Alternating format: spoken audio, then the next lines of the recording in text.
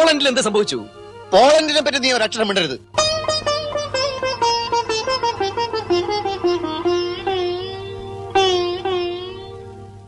Hello, my name is Harsha. Welcome to Poland in a Patti, a podcast about Malayalam cinema in which we explore a number of themes through Malayalam films, old and new. Masculinity, urbanism, nepotism are just a few examples we've chosen for this first series of podcasts. With me is my friend Catherine. Through our examination of this rich cinematic tradition, we hope to share our love for the cinema from the state of Kerala, although we can't guarantee that we'll never, ever say anything about Poland. You and I have talked about the fact that when you're born in something, it's just kind of the water you live in.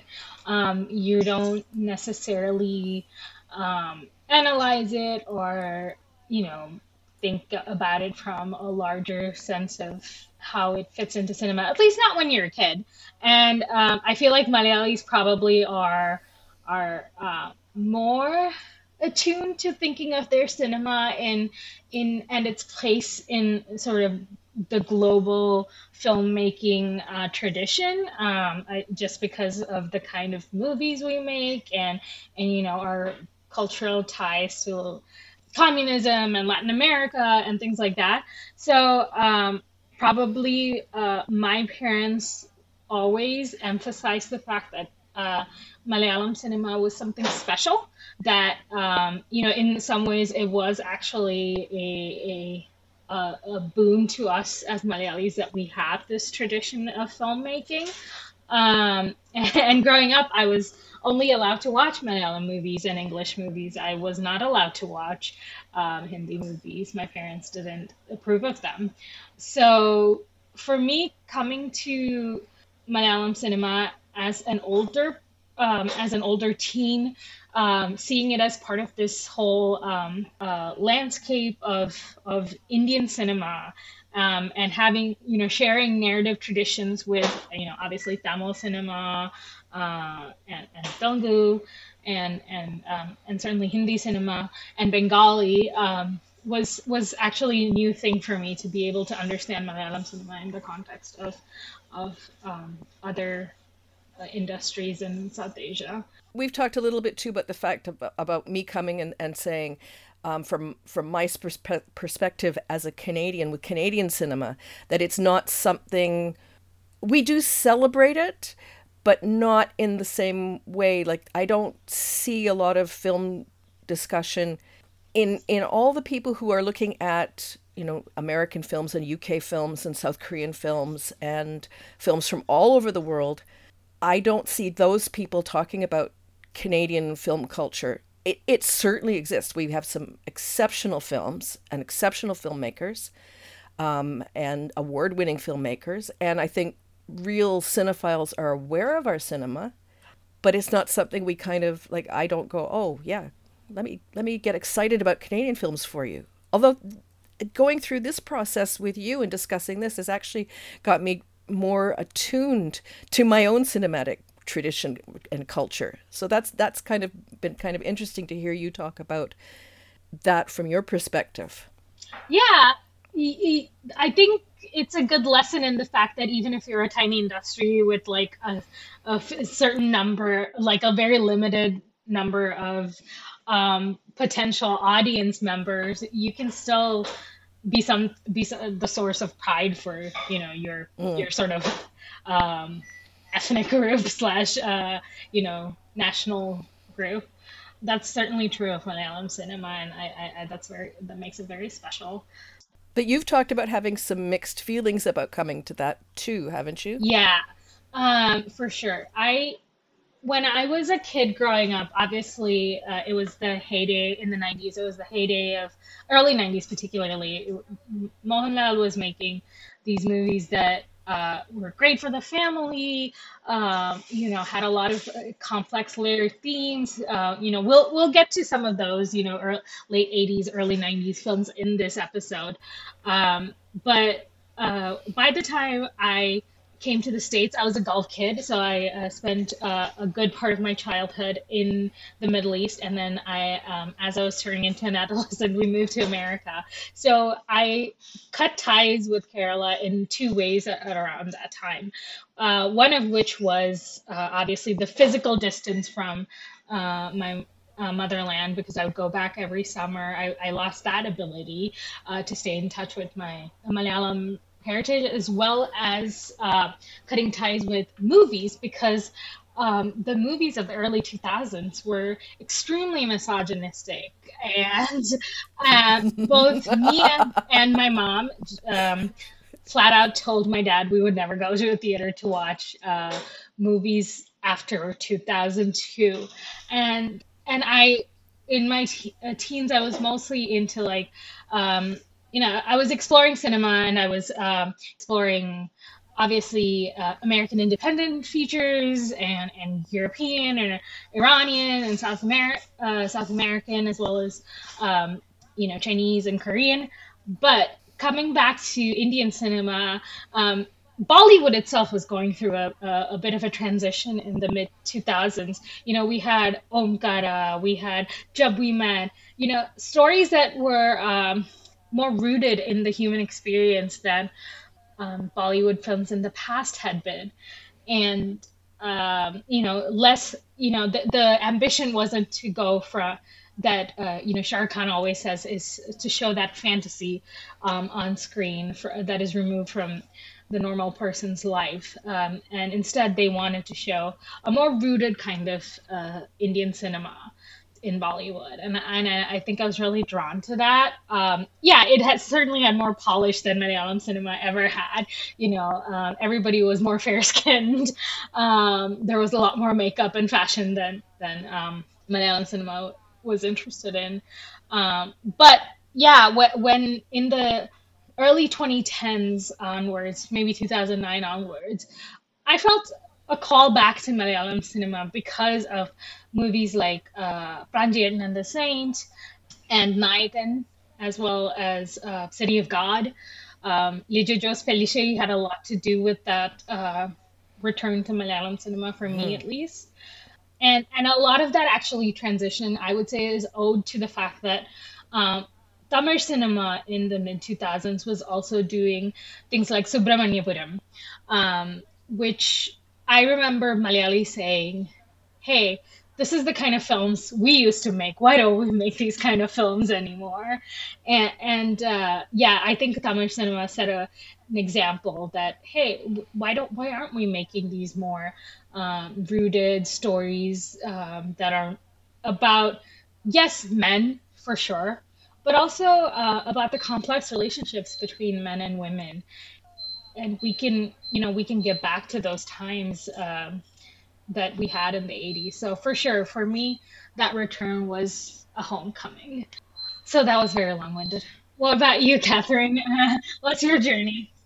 Well, no, I find it interesting. Like, we constantly have these touchstones that we kind of share similar experiences around, because I got into Malayalam cinema about the same time that you were coming back to it.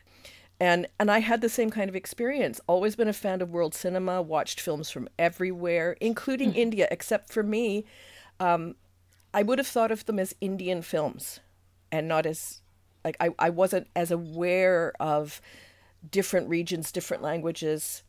So I would have seen Adur Gopalakrishnan at film festivals. I know that I saw Shaji Karan's film Piravi on the Arte channel when I lived in France.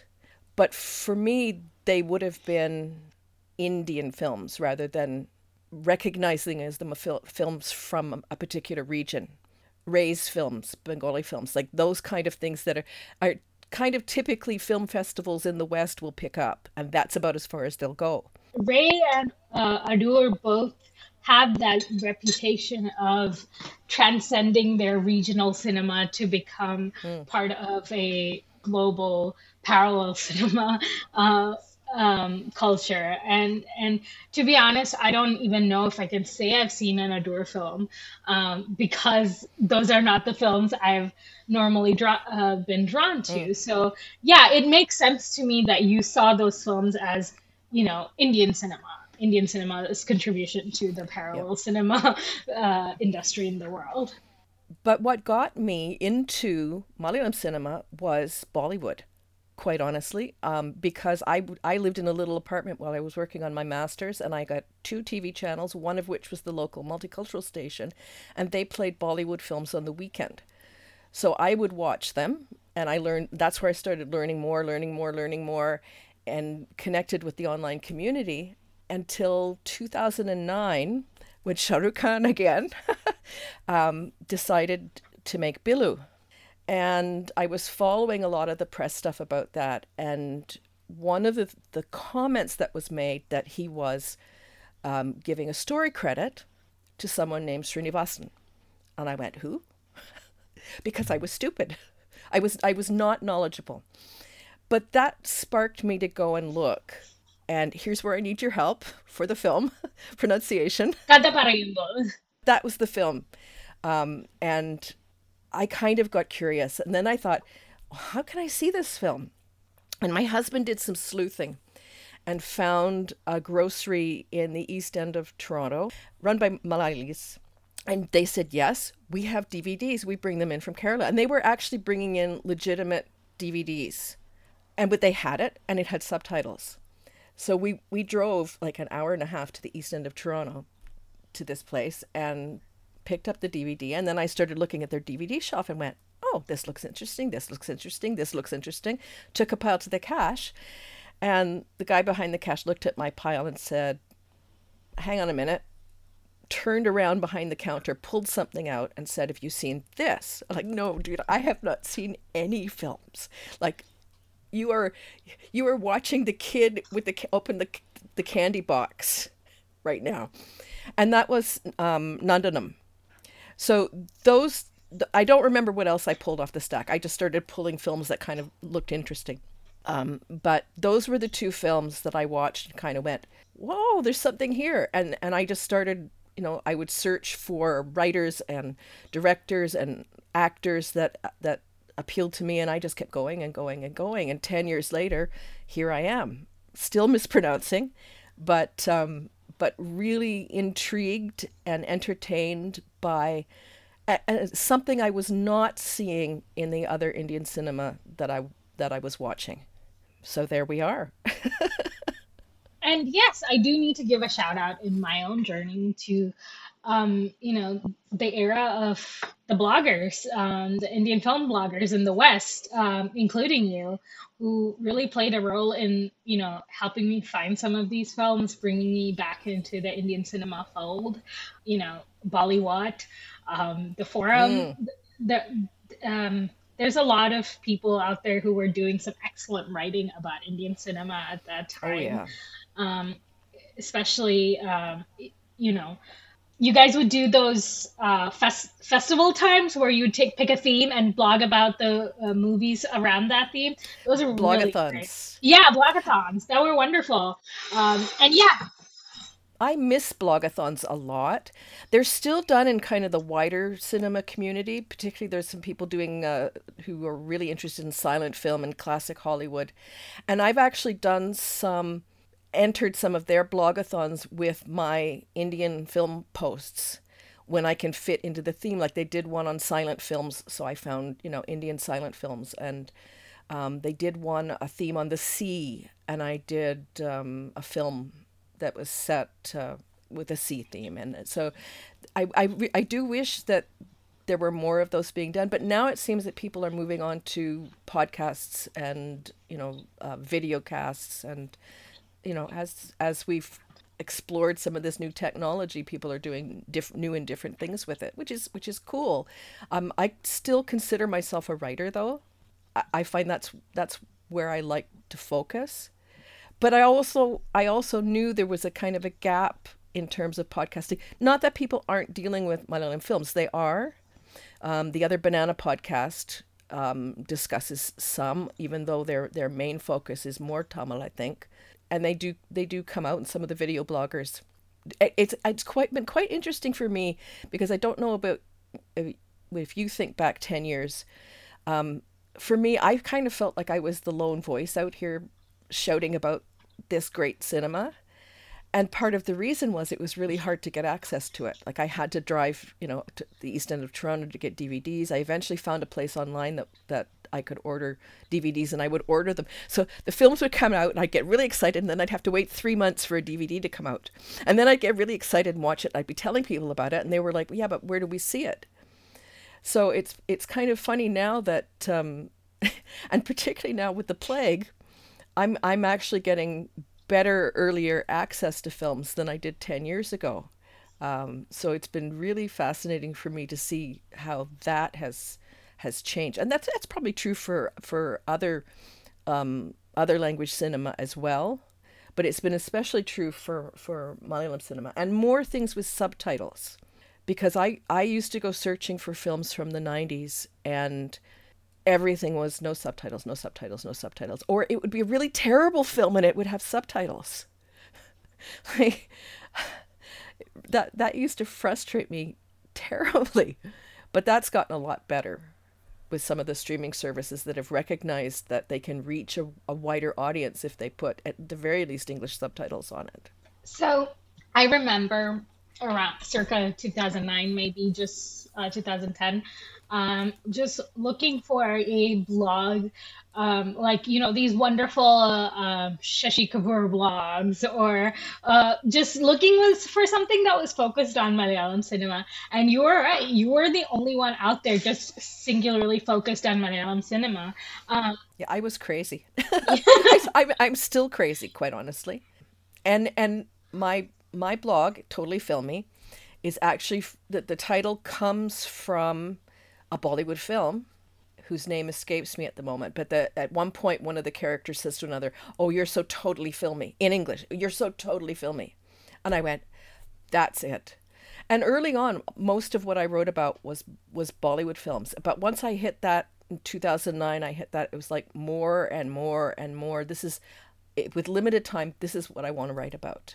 And particularly with a lot of the films, like one of the films we'll talk about today, Hitler, that got several remakes. And you see lots of Malayalam films get 5 or 6 language remakes, because obviously somebody was looking at that cinema and saying, oh, there's something worth mining there.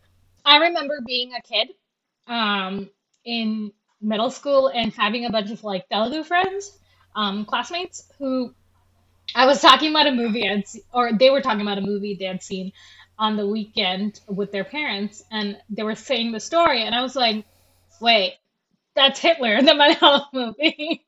And they were like, yeah, that's what it's called. And I was like, oh, did they just remake it in Telugu? And she was like, I guess so. But yeah, we were telling the story to each other, and she was like, yep, that sounds exactly right. Yeah.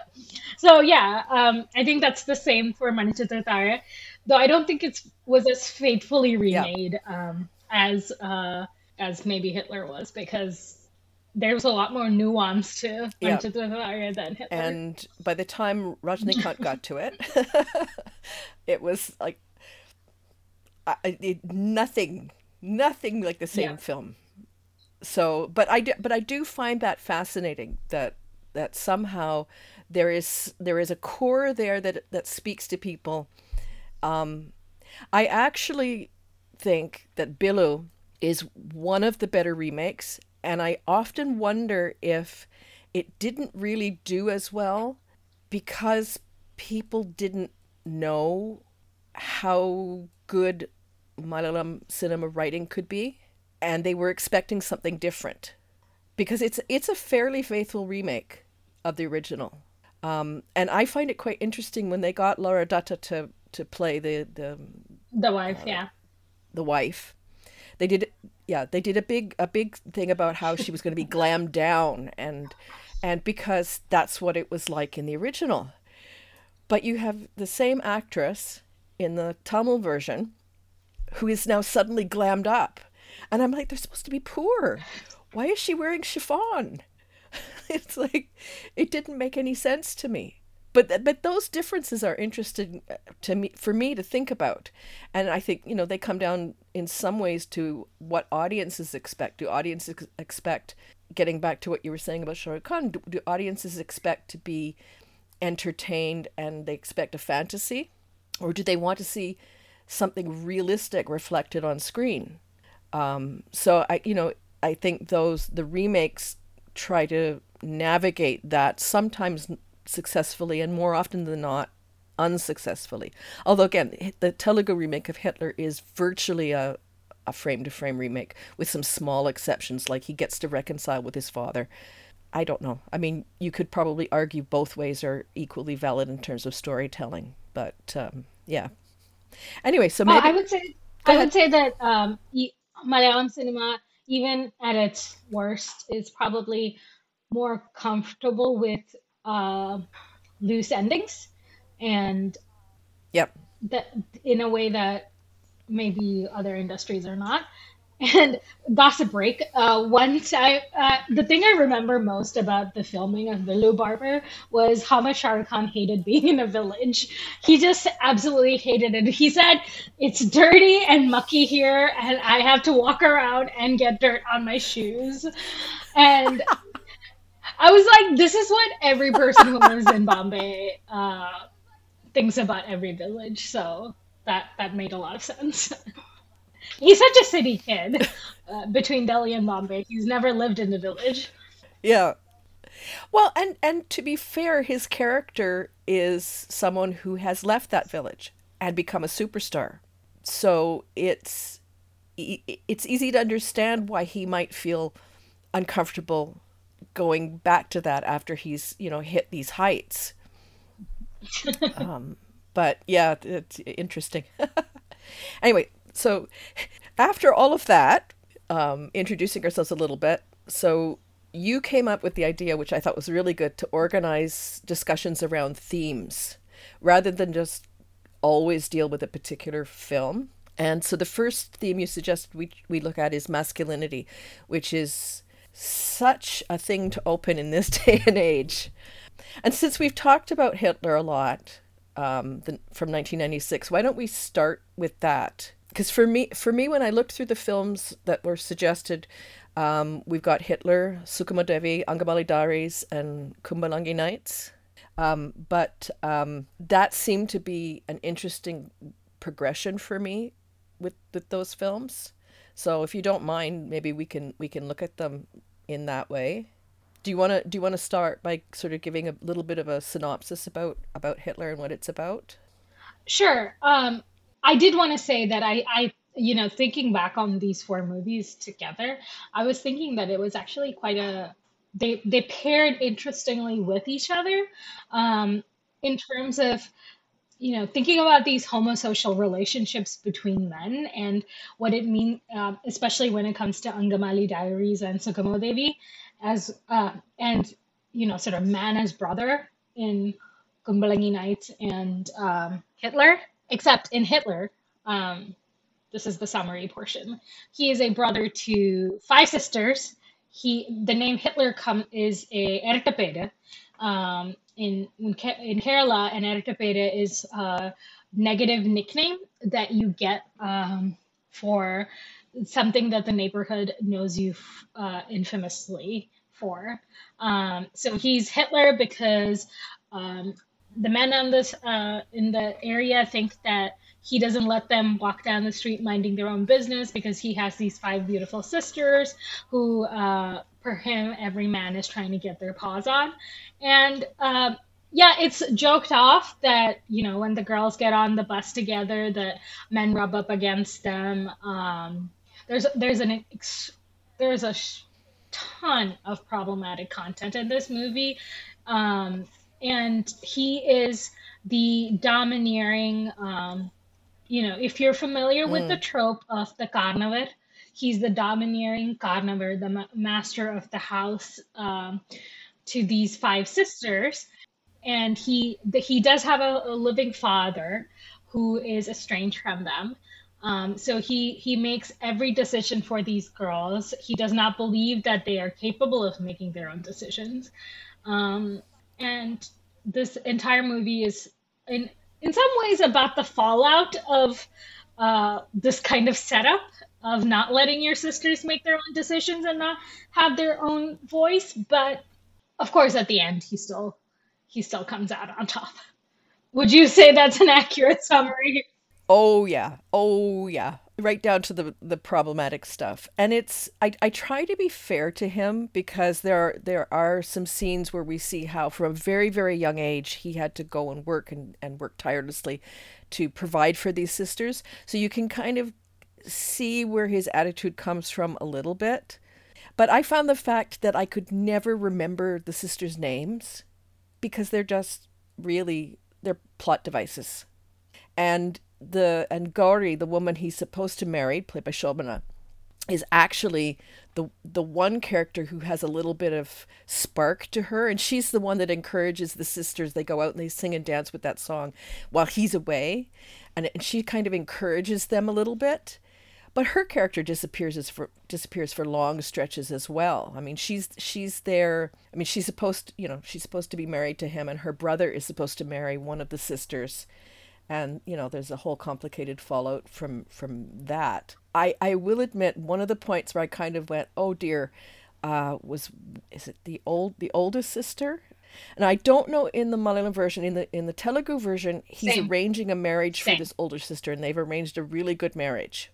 But because I was watching without subtitles, I wasn't sure about that at one point. But she ends up being raped by a professor who's sitting at home drunk, and she ends up in his house. And I guess I guess to his credit, when he sobers up and realizes what he's done, he goes to talk to Mammootty's character, Madhavan, to tell him what he's done. That I found interesting in that situation. But then it ends up with she marries him, and I went, oh God, the whole marry your rapist thing to redeem yourself. And it's just, oh dear. This is one of those movies that traumatized me as a child. It might have, jump started my being the feminist I am. I don't remember. It came out when I was 6 or 7, and 96. So when I was 6, and it the idea of marrying your rapist was so appalling to me, even at that age, that I just couldn't. Every time I like this movie stuck with me for many years, as an example of how low movies can really go, and pretend that lack of moral values is actually the most moral way to live your life. So, yes, the sisters were very their lack of relationship to each other was the most interesting to me. They were always looking to their brother for comfort rather than, to each other. And Sita is the oldest, who is raped by her teacher, and I will say, she doesn't even get to tell the story of her rape. It's conveyed to us from the point of the rapist. And when Madhavan decides to arrange the marriage, the sisters are angry about it, but they don't know any of the situation. It's like, how could five sisters not talk about something like this? And just the fact that the girls are portrayed as sort of just kind of clueless in their own victimization, that they're just kind of giggle when men rub up against them and they don't know what's going on, is absolutely not is ridiculous. And it shows you just how much this is from a man's point of view. When girls as young as 10 are told to carry safety pins with them in Kerala to, stab their any men rubbing up against them. There's the fact that these women who are in their 20s now are just so clueless, and um, their only problems come from an overprotective brother in interacting with the outside world is absolutely ridiculous. And Ammu is probably the most. Ammu, the second sister, is probably the strongest female character in this whole setup. She's the one who is angriest at her oldest sisters being sort of sold off to this old man. Well, and that's what pushes her Yep. to leave and get married Yeah. without her brother's permission. And sort of she gets a little bit of the climax part. Yes, it's actually about her husband being injured, but she gets to sort of have the strongest voice among the women in the climax. And I mean, even though what she learns is the love of her brother and nothing else. There's a lot this movie has to say about cast actually from the Madhavan Mammootty's character and Mukesh's character Balan are cousins. Madhavan's mother is Balan's father's sister. So because of that, Balan's sister Gauri is Madhavan's Murapanna, the traditional bride, and Madhavan's second sister Ammu is Balan's Murapanna. They're also cousins from parents of different genders. So the plan was for the trade to happen, where they were supposed to get married at the same time, all the four siblings. The sort of kickoff of this movie action is the fact that Madhavan breaks the promise to marry Gauri and says that Ammu cannot marry Balan.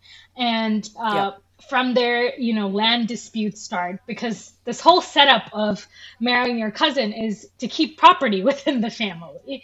So there's a lot of immediately property disputes start, and that kind of ends up in a lot of violence and sort of the sisters trying to slowly get away from their brother's control, and there's a lot of distrust within the family. So it also shows sort of the importance of not breaking those traditions, I guess, and the upheaval that could cause when these traditional marriage promises are broken.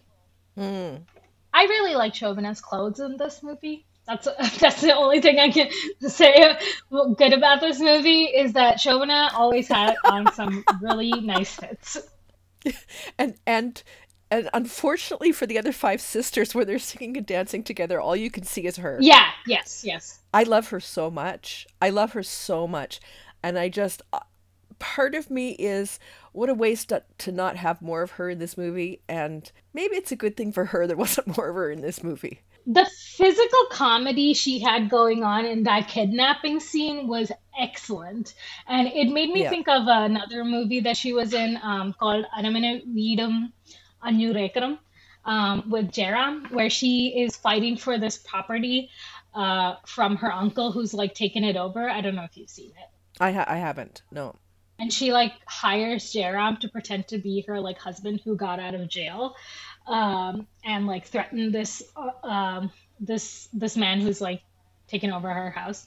The physical comedy in that is excellent, and the chemistry between Jairam and Shobana is wonderful. Highly recommend. It's high on physical comedy. It's a jaunt. So the other film we watched together was Sukhamo Devi from 1986, directed by Venu Nagavalli. What did you think of that, Catherine? Actually, let me do a little bit of the summary for this one, because we've got two friends, Nandan, played by Shankar, and Sunny, played by Mohanlal. And for me, both of them represented, and I think for the film too, because it becomes quite explicit at points, two kinds of ways of being as a man through two kinds of romantic relationships. So you've got Nandan, who's hardworking and he's quiet and he's more introverted than Sunny, who is well-rounded and sporty, and he's well-known and he's well-liked. He's outgoing. Nandan is interested in Devi, of the title, played by Urvashi, and Sunny's girlfriend is Tara, played by Geeta. And the women are very good matches personality-wise for the two men. And Devi's mother and Nandan's mother come to a kind of a mutual understanding that their children will marry once they've both finished school, and once Nandan has got a job, preferably a good job.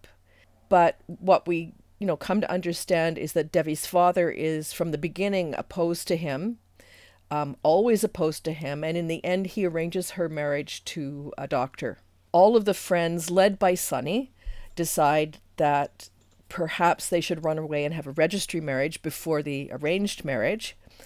But before that can happen, Sunny dies in a motorcycle accident, throwing everything into sort of turmoil, and Devi goes on to marry the doctor. but we sort of are shown how everybody's lives are also very affected by the death of Sonny.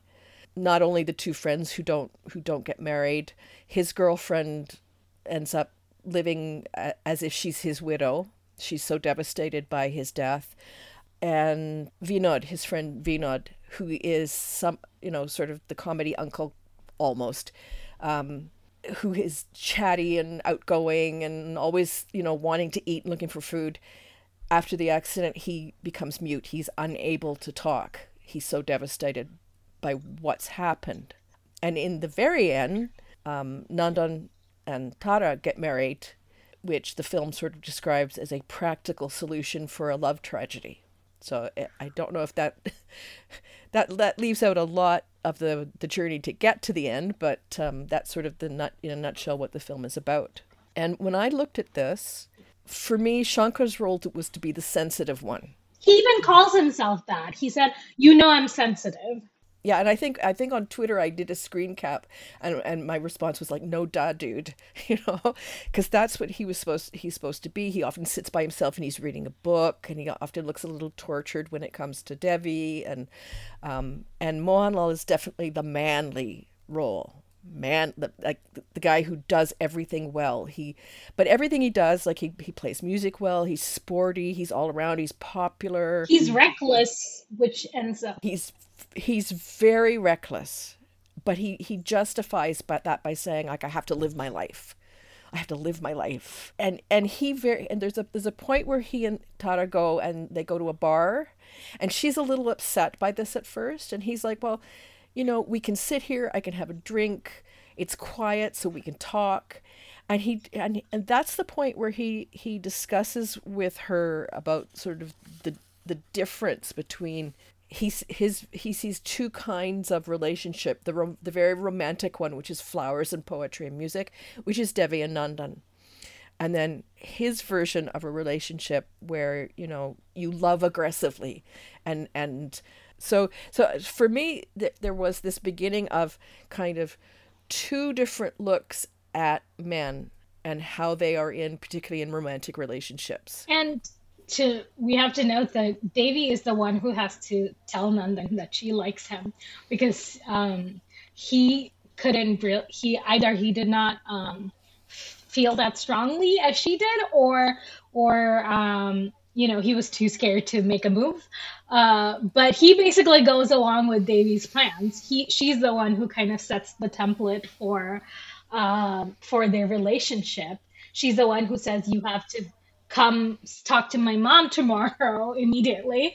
And she's the one that's describing how their relationship will play out. Well, they'll have, a blue house, and they'll have monkeys and a 3-seater cars for their child. Like she's the one that's deciding all of how our relationship is going to be. And she decides that he needs to wear pants instead of munda. And I actually found the first song where she meets him for the first time really fascinating, because he's singing at something that the local colony has put together, and she only hears his voice, and it draws her out of the house, and she goes, and I mean, eventually the whole thing is she's walking at the seaside, and she's seeing a couple, doing traditional dance, and it's all very, but it's like there's this pull for him. But again, that's sort of the only time that he's really kind of in the driver's seat, if that makes any sense. Yes, and in a way he didn't even intend. She basically, it's kind of shown in the beginning that she's kind of looking out for a guy. She's hanging out on the tree, hoping that guys will notice her. And she, she develops feelings for this guy just from his voice, because she's a singer as well. And then she kind of has a tantrum because he isn't treating her in a special way, so she decides to be really mean to him, negs him, as we say today, until he gets so upset at her that he basically has to ask her what her problem is, and then she says, "I like you." I don't know, it was very sweet to me, the entire portion where they were dancing around each other by being really mean. Because you have to think about the fact that the oldest these people could have been in the college phase was 21. They were not any, we're talking about people who are Mm. from the age of 17 to 21. So yeah, they were acting like the young adults they are. Yeah, and there was a moment where I did have to stop myself because I thought, oh my God, she's being so passive aggressive. She's like refusing to sing with him and blah blah blah blah. And then, but then I had to take the step back and say, if she doesn't have the experience to put a lot of these emotions she's feeling into words, that's probably how someone would act at that age until she finally just sort of has to blurt it all out. It's that moment where they're supposed to be singing the duet and then she refuses to do it, and he's annoyed because she refuses to do it, and then she just blurts out, I love you, I love you, I love you, I love you, I love you. The other thing I found interesting about the film is the fact that the two mothers decide really that they feel their children are good matches, but in the end, it's the father's decision that is the one that everybody has to accommodate. Yeah, and he plays a little bit of guilt into there as well. He says, "I'm just a money-making machine for all of you. Nobody listens to me in this house." Um, Yes, and I yes, did think it was interesting that Sugimari's character, Devi's mother, went ahead and was like, "Okay, come around and hang out with me." And in that way, I think Shankar's character Nandan is feminized a little bit by the movie itself because he's the sensitive guy who likes hanging out with his mother-in-law, as opposed to Sonny, who spends all his if when he hangs out with his future in-laws, he's always drinking with his cop brother-in-law. yeah. It's shown that Sonny's the one who's gone to talk to the man of the family to like get his permission. Well, and at one point it comes out that the cop brother-in-law is the only one who actually really Correct. approves of his relationship because her parents aren't.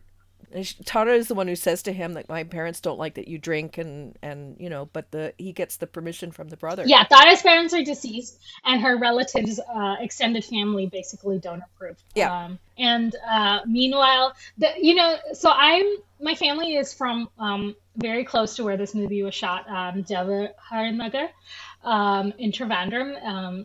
It's the way everybody is really up in each other's business is in a colony is very reminiscent of the way my earliest years were. And the fact that everybody's like let the dad know, hey, your future son-in-law was at the temple with your wife, and everybody's like, great job, like he's a good Yeah. boy. um In some ways I can understand the father being a little annoyed at that because it's like everything is going on behind his back and nobody's talking to him. I'm, not from a culture where the father's rule is the final say. So that does feel a little strange for me. That said, I can also see with this father that yeah, everyone's deciding everything behind his back. So what else has he got to do except earn money for them? Which may be an unfair thing to say in itself as well, but there's more. It's more complex that what's going on here than meets the eye. and the I will say that More layered. one of the most interesting things about this movie for me is how modern it is or is aspiring to be. Um, the first words Davy says to her brother is in English. There's a lot of English peppered throughout, which is not typical of Malayalam movies um, that we grew up, I grew up with, and even maybe of that era. I need to go back and watch some of the movies, but I think the way they spoke English was always to make a point. The running military man who speaks in Hindi and English is a trope of Malayalam cinema. Um, Yeah. but the fact that there's not often an extended family involved, there are no uncles involved. The father is the head of the family rather than the uncle. These are very aspirational, almost modern setups of family. Especially the way Sunny and Tara are this like couple who are dancing at parties. It's very much set in Trivandrum of a certain era in the 80s, and it's very the colony life. Where in the colony there might be extended family members in different households, but your extended family is the neighborhood and your friends group rather than biological ties. It's very much a modern movie of Mm. a time in which India was opening up its economy in the so this came out in 86 and India opened up its economy in the early 90s. Yeah, and I was actually struck particularly by Mohanlal's character in this, about how, I mean, it is though a character that we'll see again and again from him, the guy who's modern and but it was interesting, to see it from a mid 80s perspective of how that character is being set up. And this is where I get back to Shankar and the people I was talking to online, because I went like, where did Shankar go? And I went looking for more films with subtitles. They're certainly available out there without them, but the only time that I'm finding films with him in it with subtitles is as his roles get progressively smaller. But it's kind of interesting because people would say to me, "Well, my mother and my aunts had such crushes on him and really loved him," and they would compare him to Kunchako Boban with a similar kind of role, sort of the romantic, the more. I don't even want to say chocolate boy, because I know that's a phrase that some of these actors don't like because it's so stereotyping for them. Soft model of masculinity. Yeah, yeah. Not the testosterone hero type.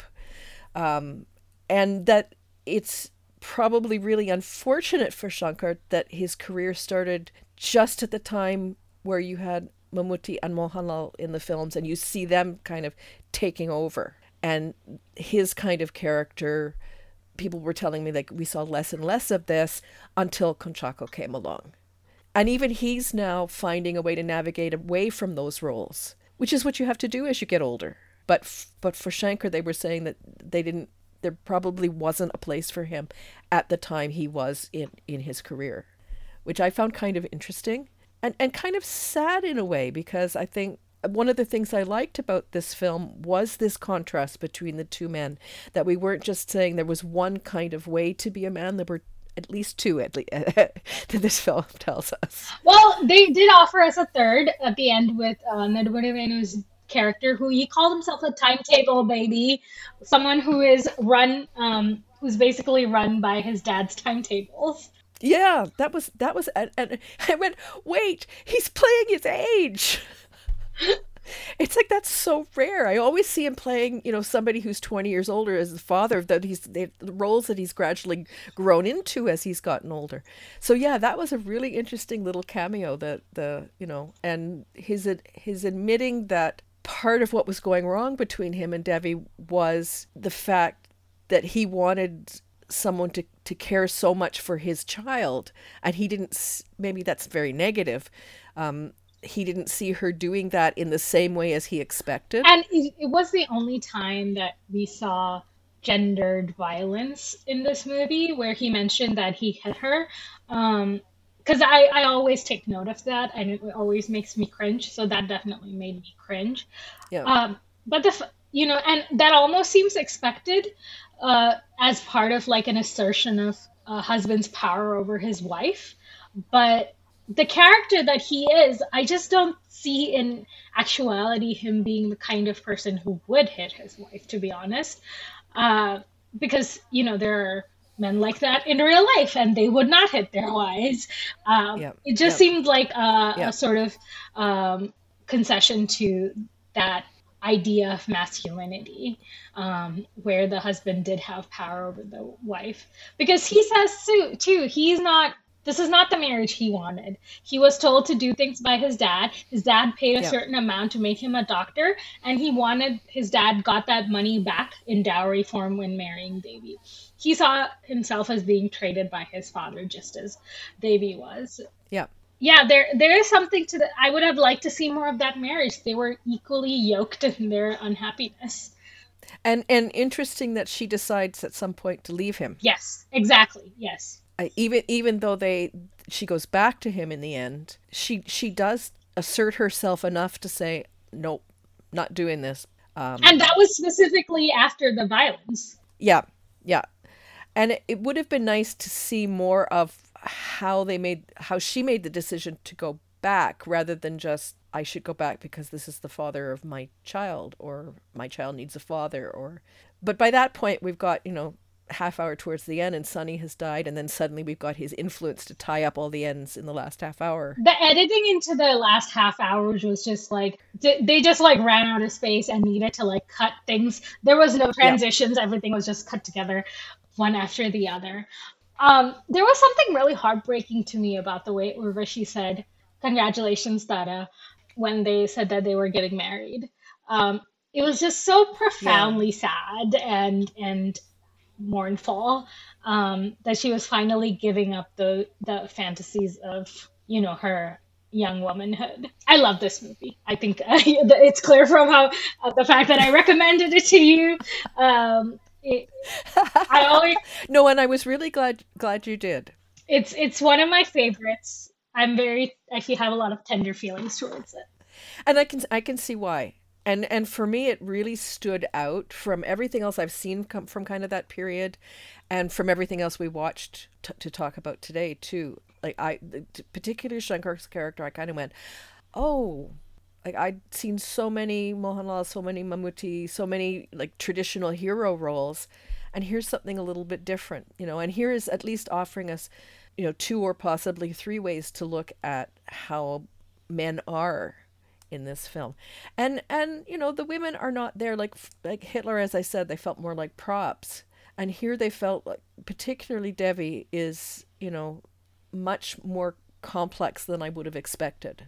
And I found her mother also extremely fascinating as a woman who wanted, when she said, "I want nothing more than my daughter to be married to somebody who understands her and loves her," and it like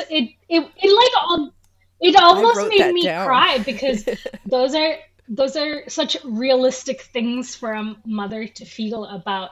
Uh, setting up their daughter's marriage in a culture of arranged marriage. Just somebody who understands her, just somebody, she's a moody girl who has her ways, and I just want somebody to understand she's a good girl who has these moods and is a sweet, and it's because she loves you that she feels all these things. It was such a beautifully drawn. Yeah, and as I said, I specifically wrote that down when she said it because I went, "Whoa, whoa! It's not just about dowry and using your daughter as a Yeah. as a a way to, yeah." I mean, that's how she kind of ended up in the end. I mean, the father clearly had a different idea of suitability for a suitable boy for his daughter. And a different way of judging that. Like he's appalled when he sees Nandan in the restaurant or in the hotel where he's working as a waiter, but I mean, at least from my subtitles, it was a management trainee, and they told That's him he the would have to designation they gave expect to him, do, even in the Malayalam version.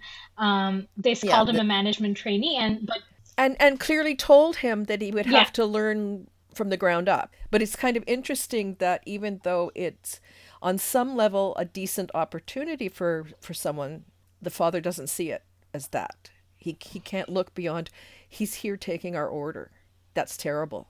That's not for my daughter. So then then it makes some sense why he agrees to arrange a marriage with a doctor, which is a much more respectable profession. yeah, and the fact that they just leave her when she's in this sort of marital trouble, and the only explanation we get is they've moved away and they're with Chandru. That's the last half hour where I went, well, wait a minute, where did they go? It's like, no space for the parents. Edit them out at this point. I think Nandan is the kind of tortured masculinity that we are exploring in places like Kumbhalangi Nights. He has so many feelings and he just doesn't know how to get Yeah. them out. And we kind of see the Yeah. that's the germ of it, and we see it a little bit more in fruition in Kumbhalangi Nights with what is the dancer, the silent dancer? Bonnie. Yeah, Bonnie. Srinath Bhasi's character, Boni. Yeah. He is in the same way, but he's much more like he's the same artist who speaks through his art rather than through words. Yeah, we see. I think maybe we can recapture those ideas of masculinity in our new age Malayalam films now. One more point. I wanted to see if this was Okay. the first Sunny that Mohanlal had played. And in fact, the first Sunny he had played was in 1983 in the movie Visa. So this is, Sunny, the Central Travancore Christian, Syrian Christian, is a Mohanlal character trope that we're all familiar with. He's a bit blousy. He's louche. Uh, he he likes a drink and the women, and he has no filter. Yeah, and it was funny that you mentioned that because I was sitting here thinking, how many times has he played a character called Sonny? But the fact too that it has a purpose is also interesting.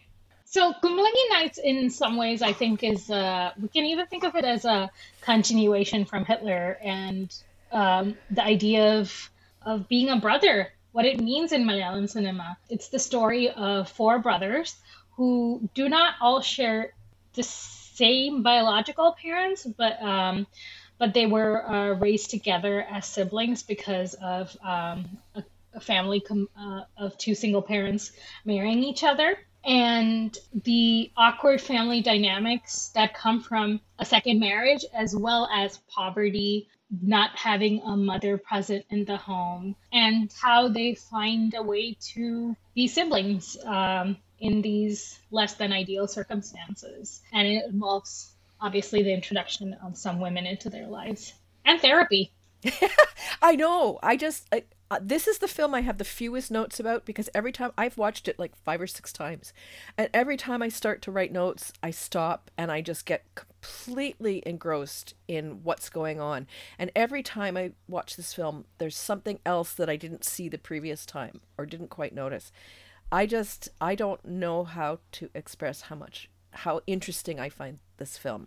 And one of the notes I did make though is about the Shami character, about how it's good that you mentioned Hitler because I saw him as like the Hitler character finally cracking under the weight of the patriarchy he's been trained to uphold. I just find it really interesting to see those, and immediately I went, these are like the same guy, except one of them we're supposed to see as positive and one of them we're not supposed to see as positive, except they're two sides of the same coin. So that's like some really interesting, complicated stuff going on there with that character. He's really the patriarch brought down. He's a barber. He's not a landowner. He's coming into this family of women he has only very recently gotten control over. Prior to that, they were very much leading their own lives and have their own identities. But it's a fantastic movie because there's that point when the oldest brother played by Sullivan? yes, the oldest brother Saji, Yep. played by Sobin Shahir, suffers the loss of a friend, and he does something, decides that he's going to self-harm, that leads to the death of his friend.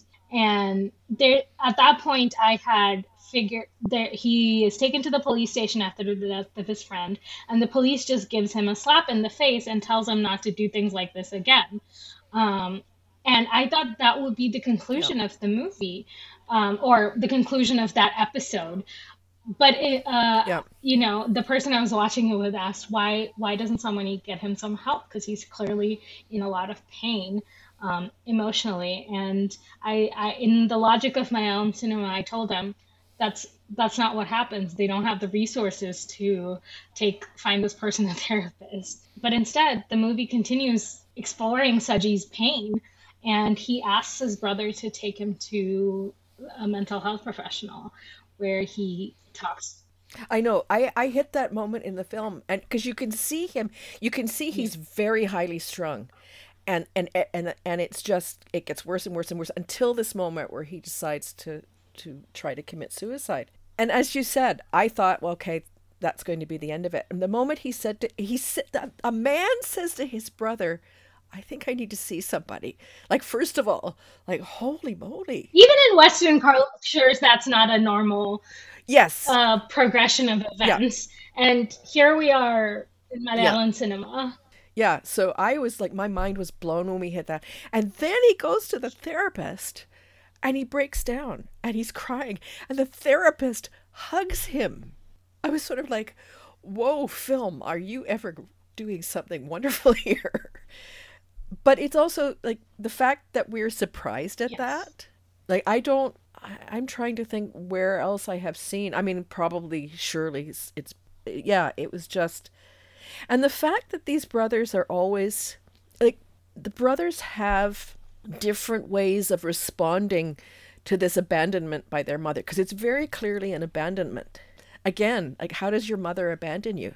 How can a mother in this community possibly abandon her children? What was, I wish I we would know more about what provoked that, but it's just like, she made this decision, she's going into this religious community, and you guys are on your own.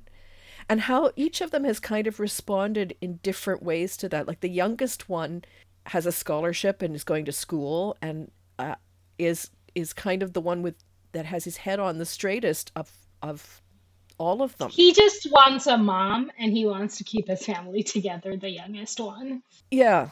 And the fact for me that they bring all these different women into their lives, and the women are clearly different personalities. Like, they bring the wife of the Tamil guy who died. They bring her and the baby in, and there's all this Madonna Hmm. imagery about around that. And the tourist.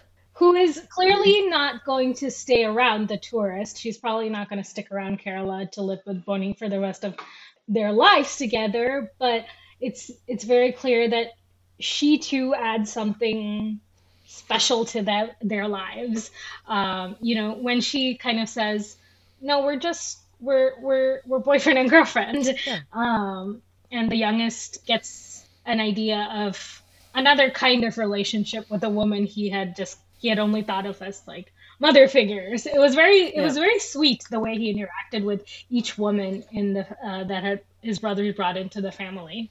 And how offended Shami is by the fact that this woman would bring a man back to the homestay. Like, it Yeah. just goes against every traditional value he is cracking under. And there's a point too where Baby and Bobby go to the movies, and he's trying to kiss her, and she's like, no, no, no. And when he persists, she says, marry me first. And then in English, he comes out with the line, then sex is not a promise, which is a dialogue from another film, Maya Nadi. And Yeah. I was reading a little bit about that, and the writer of that said that what he wanted to convey was a kind of female agency around sexuality, where women could say, I just want to have sex with you because I want to enjoy it, Yes. which is like, whoa. Again, in even in Western culture, that's something that kind of will stand out at times. That women have this kind of agency, just like men, and maybe they don't want to get married. Again, that comes back to our tourist. Don't want to get married, just want to enjoy the relationship we're in here now for what it is, whatever kind of relationship it is, and maybe it'll stick and maybe it won't. Maybe we'll move on. So many interesting things this film does. And I like that she got the same romantic treatment that uh, in some ways Baby and Bobby were given as well. Baby and Bobby are a funny couple. The fact that Bobby like doesn't smoke weed because it causes him to think too. It make you think. I don't want to think. We're not about thinking.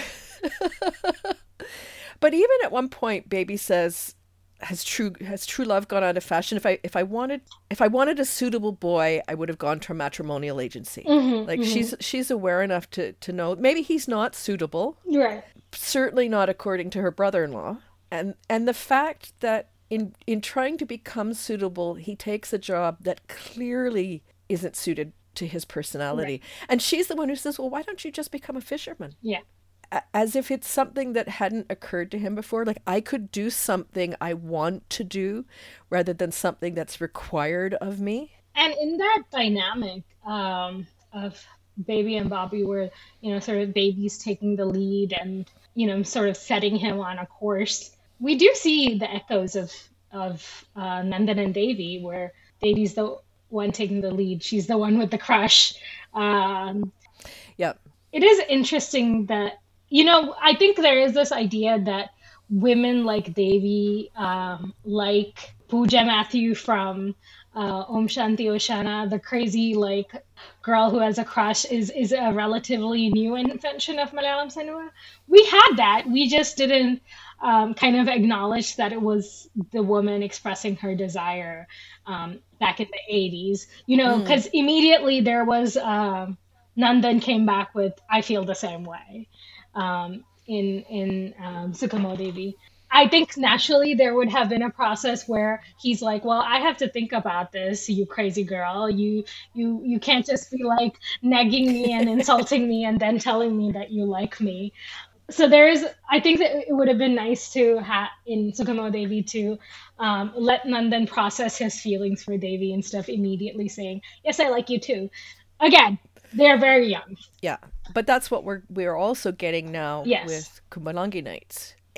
Now I'm something that will be interesting maybe going forward is to explore whether there's something in between these two films, or if it's an idea about women and their feelings and men and their being the recipients of those feelings, whether that's disappeared or is underplayed, or because the hero became such a big thing. I was reading an article last week about how Mammootty and Mohanlal became superstars. And, if it's there, where are those films? And are they just things that don't come to mind because the hero type films are the things that get all the attention?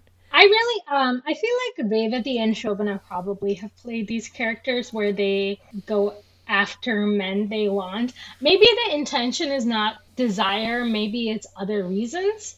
I feel like in the 90s that was a like women would go after men, but they had reasons beyond their own desires and feelings, that they had financial security, or they were Mm, dying or something like that.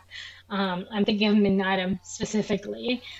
Yeah, so I mm. wonder, I wonder what happened to those women. There was certainly a loss of agency for women in the 2000s that probably kept female characters like this from being written.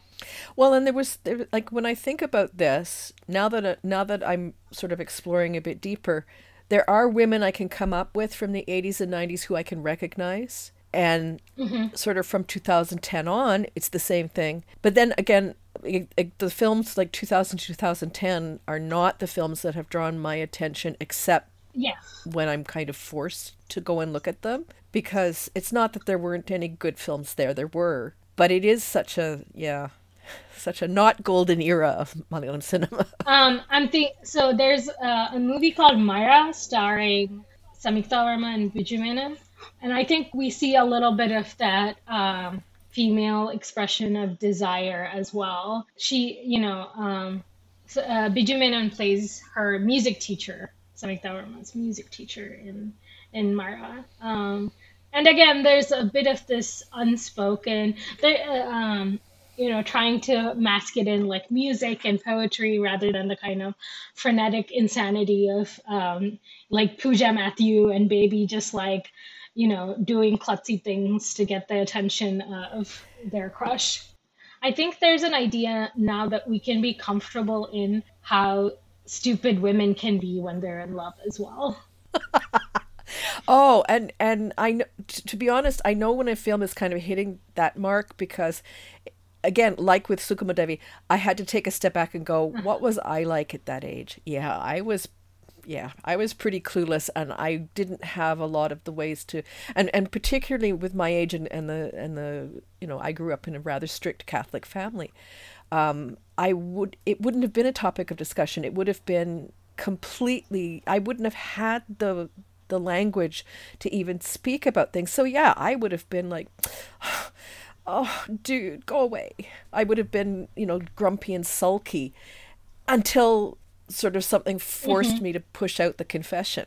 And I think that's, we need to recognize that and understand it, that even today some young women don't have the experience to express themselves when they're just learning all of this. It's all new, it's all fresh. Yeah, and I think there is a I think probably Baby's a little more forthright in her feelings, probably because she's older. I think she's probably like in her mid 20s by this movie, or, I'd say like 23, 24. She's clearly like out of college and has been working for a few years, or if she ever went to college.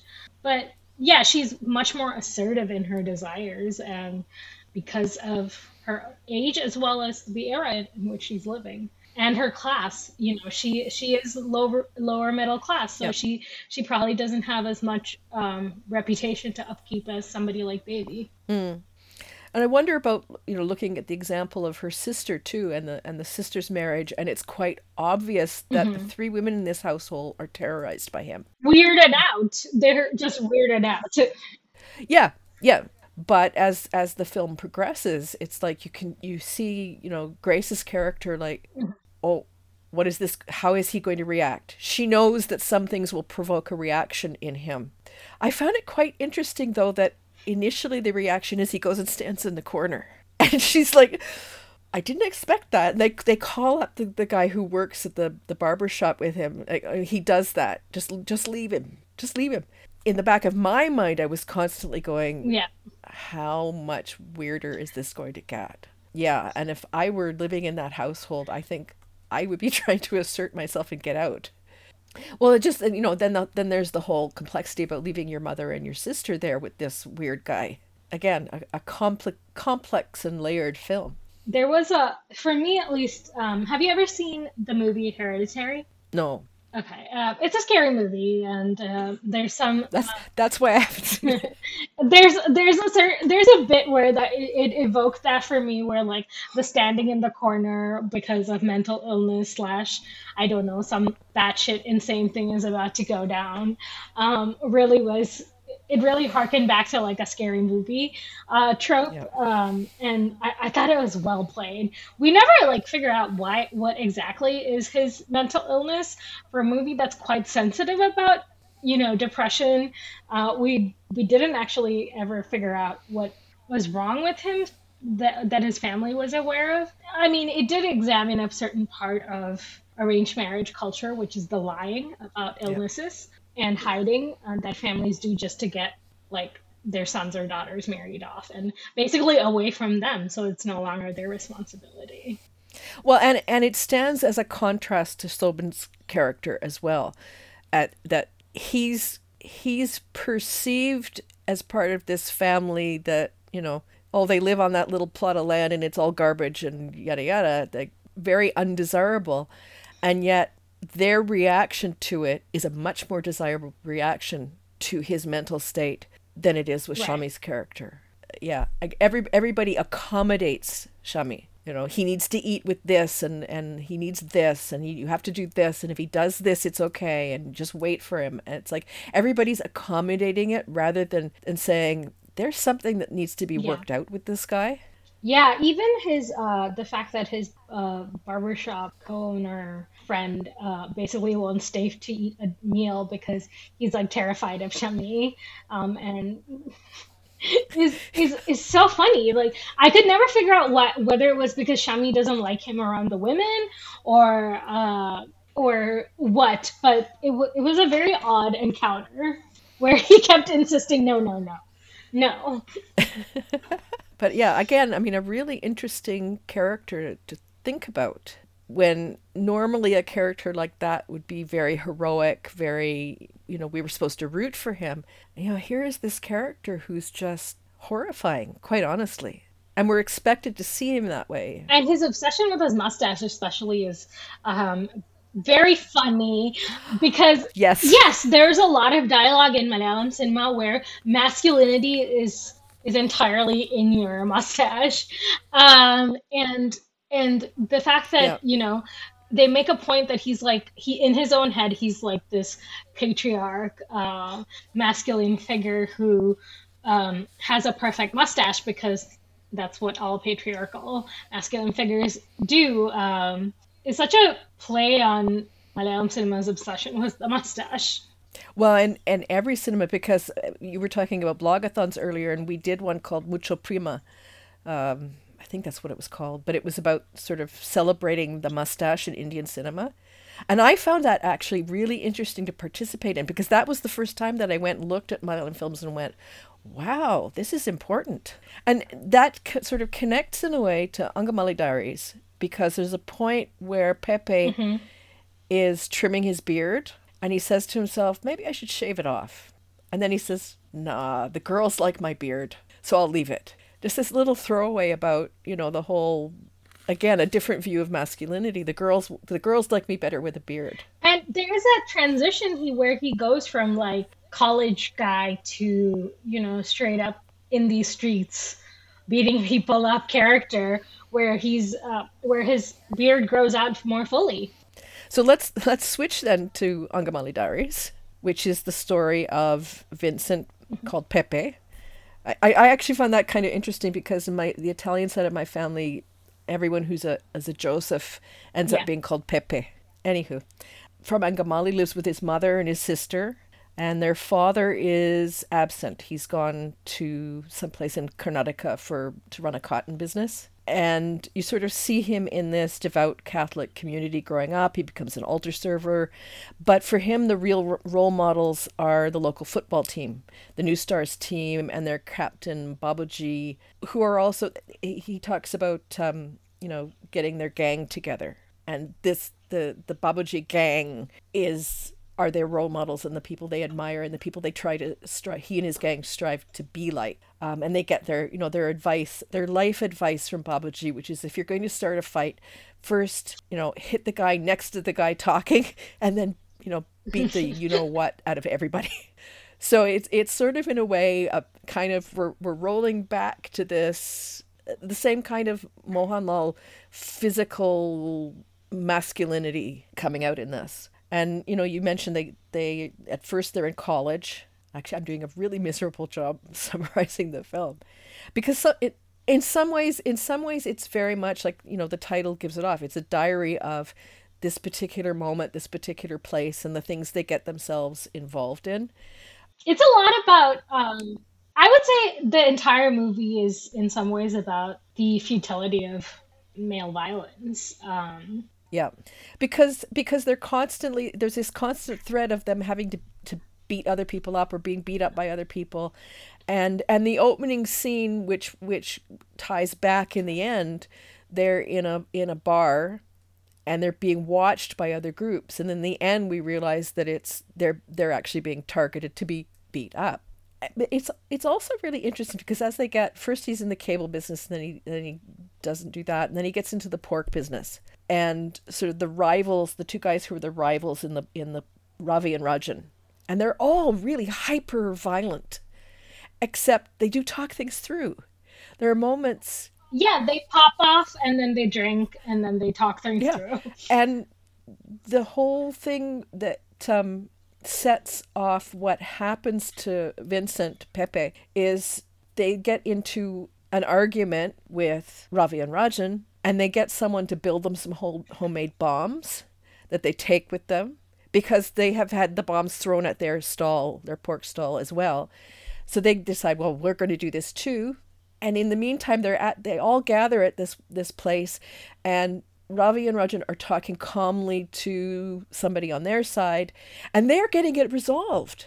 When all of a sudden all the fighting breaks out and the bomb gets thrown and accidentally someone gets killed and ends up with them, in this police case and trying to sort it all out. And it's mostly trying to sort out avoiding getting punished for this, accidental death. So there's this interesting thread at the same time about how they're all hyper masculine and fight. But there's also this thread that things really do get solved by talking.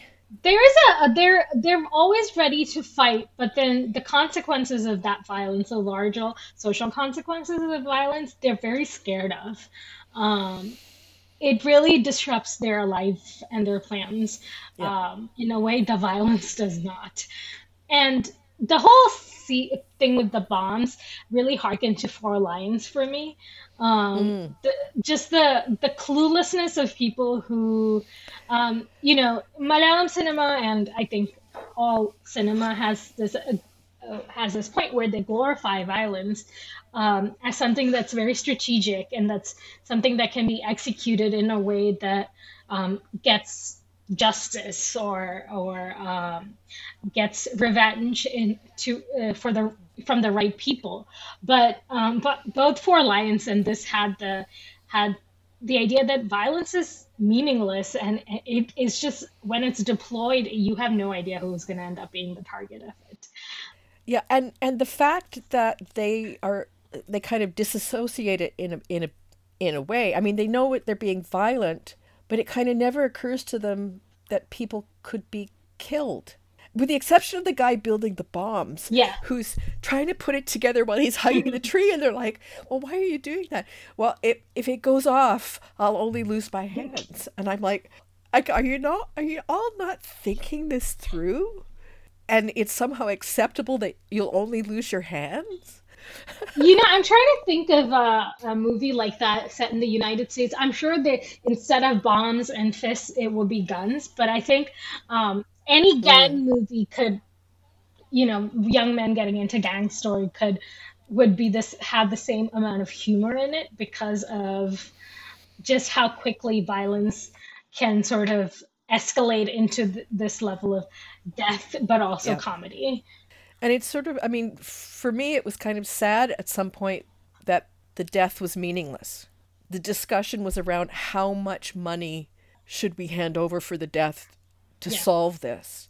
And it wasn't even so much, there was a little bit of how much money for the widow, but it was also, the guys on the other side saying, yeah, how much can we get? How much will you give us to keep quiet? Rather than any sort of perceived notion of, well, we at least have to, make the best of this situation. It was really just negotiation so that they wouldn't have to suffer the consequences of their actions. yeah. And but in the violence, I think there's a lot in common with the violence we see in Mohanlal sort of mete out in Sukhmo Baby, the just random jumping on each other and stopping people with motorbikes. It's there's a there's something in those two where Mohanlal dies of a motorcycle accident after all the violence that he gives and he receives, and the motorcycle accident is Mm. just simply because of what we've seen in the movie as his own recklessness, the way he drinks and Yeah. drives, and